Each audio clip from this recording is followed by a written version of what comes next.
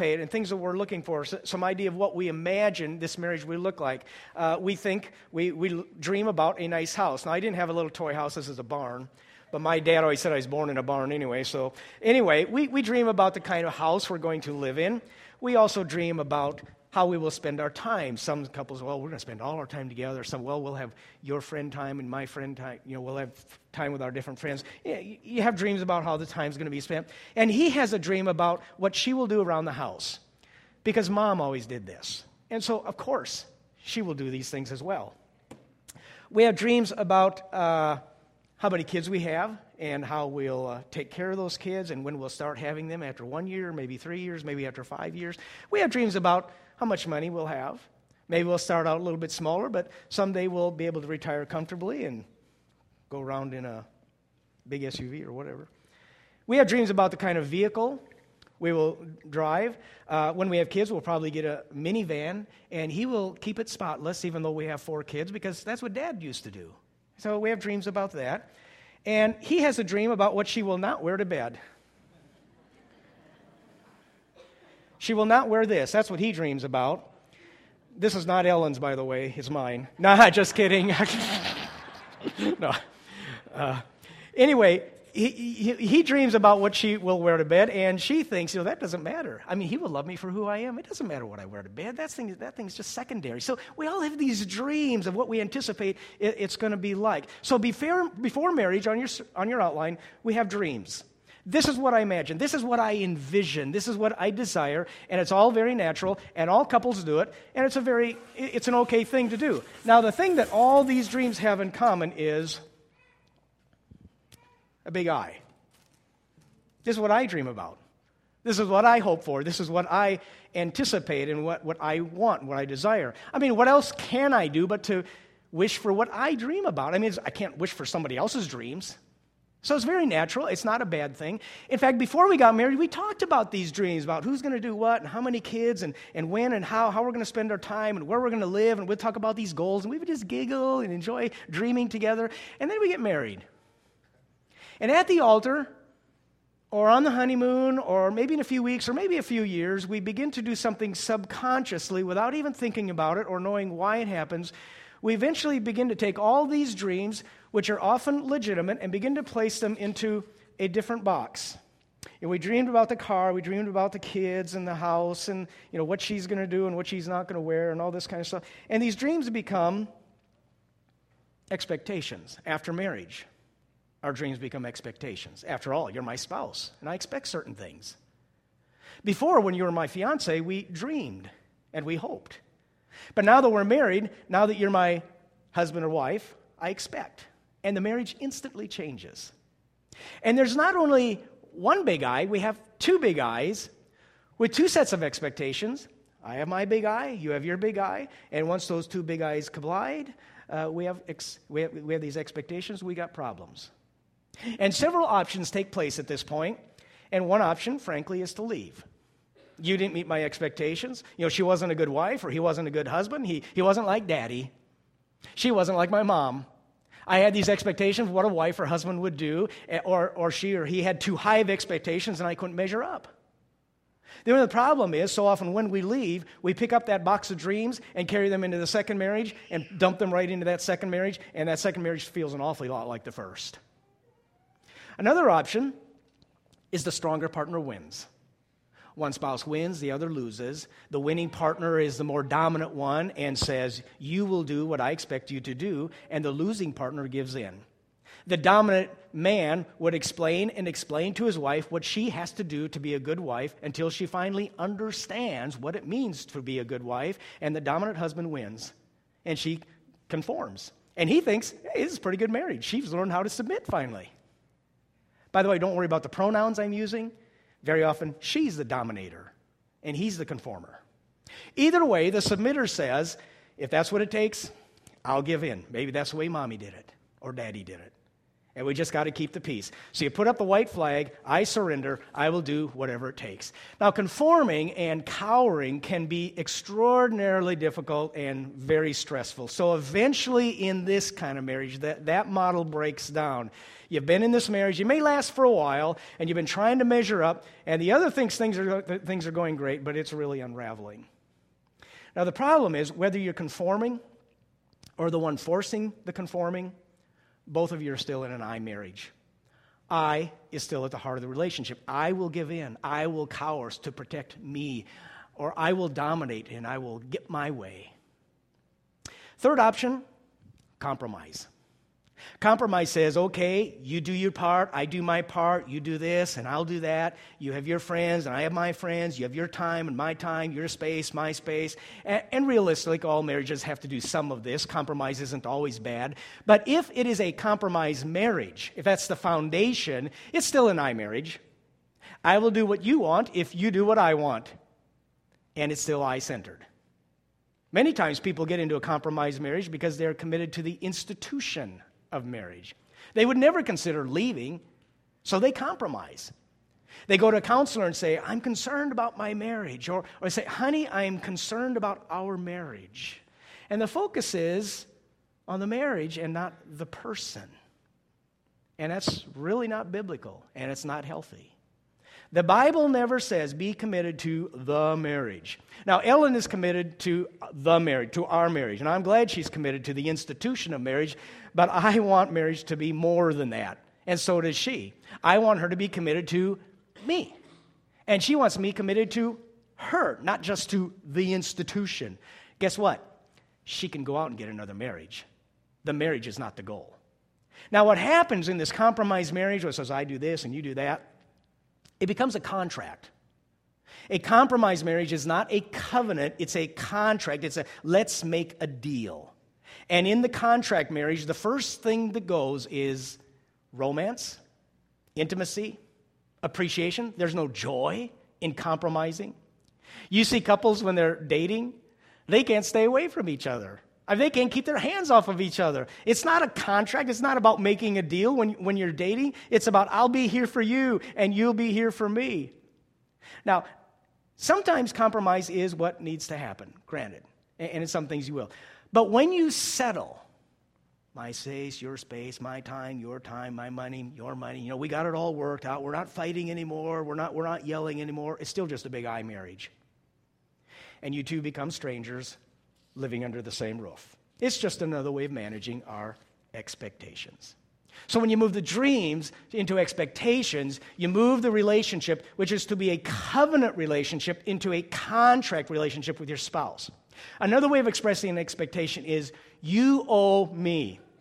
You're the wife, and you owe me because you're the wife. You're the husband, you owe me. Do you remember at the altar you promised?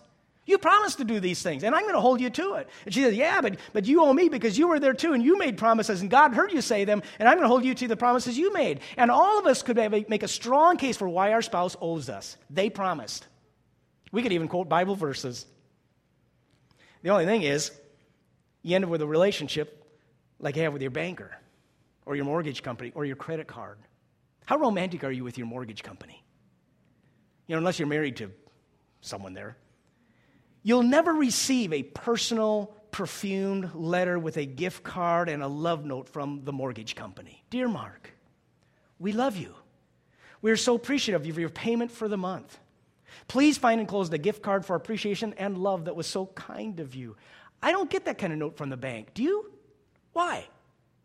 Because it's part of the deal. That was expected. And there's no romance there. In fact, the only time you get a personalized letter from the mortgage company or special attention is when? When you miss a payment, yeah. And if you miss enough payments, not only will you get a letter, you might even get a personal phone call. And it'll be very personal, and it'll be very negative. So if all you do is what's expected in the marriage, there might be peace, there might be no problems, hey, things are going pretty well, but you don't get a lot of love because you just did what was expected. And if you mess up, you'll get personalized attention, and it'll be negative. If my dreams stay in the dream box, and she does it, wow, I appreciate it. If it's expected, it's just part of the deal, and I take her for granted. No one feels loved. Everyone's trying to live up to the expectations. She can't really love me by doing these things because it was part of the deal. As long as you conduct your marriage in a you owe me, as long as there's this debtor marriage, you're going to have a battle. And as long as you're in this expectation box, the romance, the appreciation, the connection, it's going to be gone. And the opportunity to express unconditional love is gone down the drain because it's all in that box. So what do? Well, let's look what the Bible says. Ephesians 5:21. Submit to one another out of reverence for Christ. Paul says the answer to an I marriage is to invite a third party into the marriage. The word submit, means that I'm going to make your dreams and your wishes take priority over my dreams. And it says submit to one another. Why? Not out of reverence for one another. It doesn't say, Mark, submit to Ellen out of reverence for Ellen. Now, if you're not a Christian, that's really all you have. I will submit to you out of reverence for you, which makes your spouse God, of which most spouses are not very qualified or very good at being God. So Paul says, no, I don't want you to submit out of reverence for your spouse. I want you to submit, place yourself out of reverence for Christ. If you're a Christian, you're grateful to Jesus. Amen? Okay. God, I'm grateful to you. Jesus, I'm grateful. You've given me what I don't deserve. You've forgiven me. You've given me unending life. What can I do for you? And God says, are you serious? Yeah, I'm serious. What can I do for you, God? And God says, I want you to take all that gratitude and all that appreciation and all that passion and that submission and shower it onto your spouse. Can I do something else? How about tithing? I'll tithe. Can I give 10%? Can I go on a mission trip? Do you have to bring my marriage into this? And God says, I don't want you to put her first because she deserves it. I want you to put her first because I put you first. I want you to take this debt-free relationship that you and I have. Remember, I canceled your sins. I've forgiven you. You don't owe me anything. I want you to take that debt-free relationship and apply it to your marriage. Just as you don't owe me anything, I want you to declare to your spouse that he or she doesn't owe you a thing. Be Jesus to her or him. Then he speaks to each one specifically. Wives, verse 22, submit yourselves to your own husbands as you do to the Lord. Wives, there's the S word. Submit to your husbands submit to your husband because he's so great. Nope. Submit to your husband because he earned it. Nope. Submit to him because he's a hunk or rich. Submit to him because he's not bald. Whatever. I don't know. That was a joke. Submit to him because he'll never take advantage of you. Submit to your husbands as to the Lord. Jesus says, do you know how submitted you are to me? Yeah. Take all that energy of submission and channel that onto your husband. I want you to do this out of reverence for me, out of submission to me. Love him the way I love you. Oh. Then to the husbands, verse 24. Husbands, love your wives, just as Christ loved the church and gave himself up for her. Love your wife because she's perfect. Nope. Love your wife if she's submissive. Nope. Love your wife if she wears the right clothes to bed. Nope. Or if she keeps herself fit. Nope. You love her just as Christ loved the church and gave himself up for her. It's not about how lovable she is or how submissive she is. I want you to be willing to lay down your life for her because I laid down my life for you. Your spouse is your priority. Why? Because she deserved it? Nope. Because Christ made you his priority. Did you deserve it? Nope. Well, isn't this asking a lot? I mean, yeah, as long as two big eyes are in the middle of the marriage. That's why marriage takes three. That's why you put Christ at the center. And submit to one another out of reverence for him. Now, some of you think, well, you don't know my wife. You don't know my husband. I mean, my wife, she can't handle $5. And I'm afraid that if I love him that way, I'm afraid that he'll take advantage of that. I mean, she'll revert back to, he'll start doing, you fill in the blank. He'll do, so what do? We get a leash, and we put a leash on his big eye, or her big eye, so we can control them. Now, when you put a leash on someone and try to control someone else's behavior, you know what that's called? That's called the parenting model. I got to become mom to this guy, or I got to become dad to this woman. And when she or he does something good, it's because I trained them. Well, you were good last month, so I'll give you a little more leash. If you come home at 6, that's okay. But if you come home at 6:30, we're going to have to talk. And the thing that leads to all these different options, these 4 different options, and the reason that it's hard to do the Christ model is because the most basic issue in marriage is fear. If I submit, I'm afraid you fill in the blank. If I love her like Christ loved the church, and you fill in the blank. And you cannot give in unconditional love because we're afraid of what he or she might do. And if you have to drop the leash, that is scary. Jesus loved the church, and the church has been unfaithful at times. You know that? Cheated on him.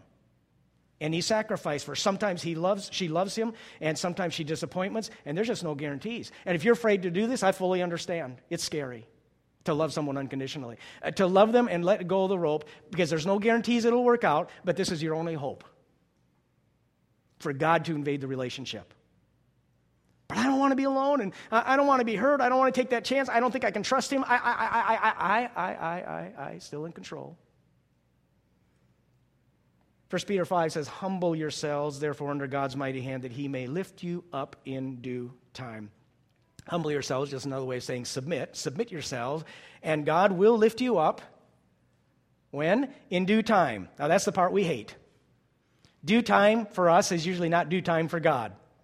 I tried doing this submitting stuff on Monday, and nothing's happened. Here's Thursday. No changes at all. In due time can be a long time. But at the end of that time, some amazing things can happen because you decided to trust God and humble yourself before him. You said, I'd rather wait on God doing the right thing and trusting his way rather than depending on I and trying to manipulate things my way and trying to do it my way. In due time, he will lift you up. In the meantime, going on 1 Peter, cast all your anxiety, your fear on him because he cares for you. Turn it over to him. Trust him. Now, you had this box full of dreams. Don't ignore them. But God says, I want you to cast all those dreams and all those expectations. I want you to put them on me. God, I really want a wife that won't wear one of these. I really want some money. I really want this for our kids. And that's my dream, that she would be like mom. And we would spend our time, and we'd have this kind of vehicle, and we would live in this kind of house. Those are all the things we dreamed about. And the Lord says, give them to me. I'll take them. Let me give you 3 ways to renew with your spouse. First, and none of these are easy, confess. I would like to confess that there's some areas where I have loaded you with expectations, and I'm sorry about it. And I can't promise you I won't do it again because I'm not perfect, and I've been in this old habit, but I do want to change. Honest, true confession. It's hard, but it's Christ-like. I've been living out of the expectation box, and I want to stop that. That's the first step to breaking down the walls. Confess. And I'll tell you what, it was a turning point in my first marriage. When we lowered our expectations, it was like magic. It got better. Second, ask.